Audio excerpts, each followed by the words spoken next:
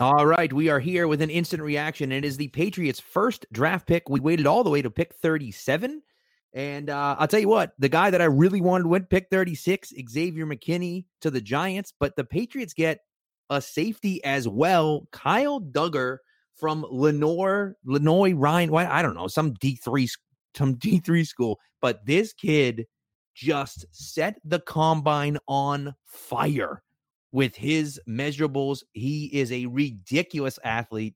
He has a lot of work to do. I think he has a lot of work to do as far as a football player, but athletically, the kid is a freak. And I think can seriously help the Patriots defensive backfield. Safety is a position that I thought was a big need for them, especially with Chung and McCourty both getting old and them trading Teron Harmon. And Kyle Duggar is the guy at pick 37. What do you think, Spags? Hey, I like the pick. Definitely a shock.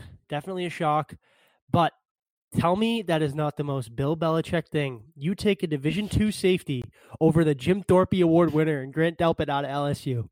I love it. I mean, freak. We talked about him a little bit brief on our show. 6'2", 220, athletic, plays big, physical. I think can kind of step into that mold. I think that's kind of what they wanted with McKinney at 36. Obviously, they missed out on him, but that Pat Chung role, we were talking about it before the show, before we recorded. They kind of have to think about life after him, right? I mean, those guys that can take on tight ends, play in the box, dime back. That's what they got here. But I mean, it's a shock. Yeah, no, for sure. And Gross Matos, who some people wanted, went 38 to Carolina, the next pick. But look, I think safety was a big need for the Patriots. Delpit is a guy that I liked a lot, and I know you liked him a lot too. I thought that he presented some really interesting things, and the learning curve is going to be steep, right? Duggar played at a D2 school, so he's been playing against pretty much crap competition, his entire college career, and so it's going to be a steep learning curve for him for sure. But again, if the Patriots believe that this kid can do it, then I think it makes a lot of sense. And the measurables are there at the very least, right? It's not a Jordan Richards type where everyone was looking at it saying this kid's a 6th, 7th round pick.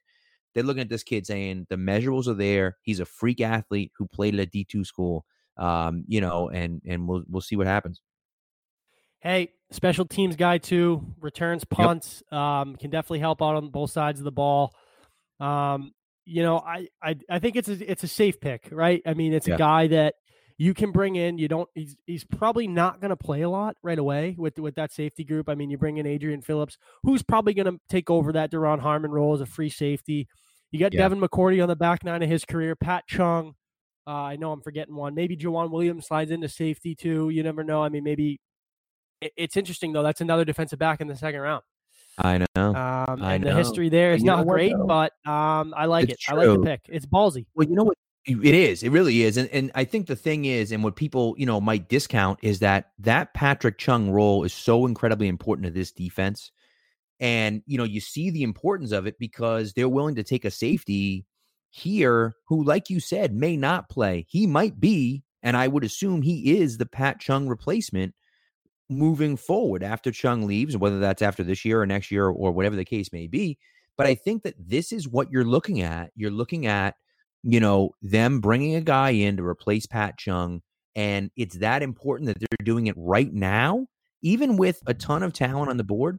There are a lot of picks left, by the way. Patriots have 4 picks left. They're drafting at 71, 87, 98, and 100 right now.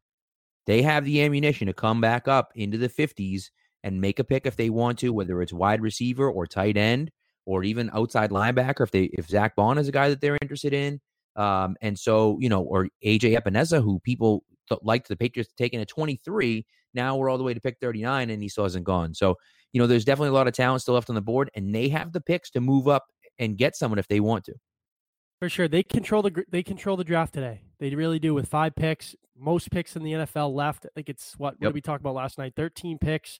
Yeah. So they have a ton of ammo to kind of move around, especially tonight, tomorrow, whatever they want to do, however the board falls out in their favor. But just circling back here, that's a good pick. I do like it. I do think it's a little bit of a reach, but who knows?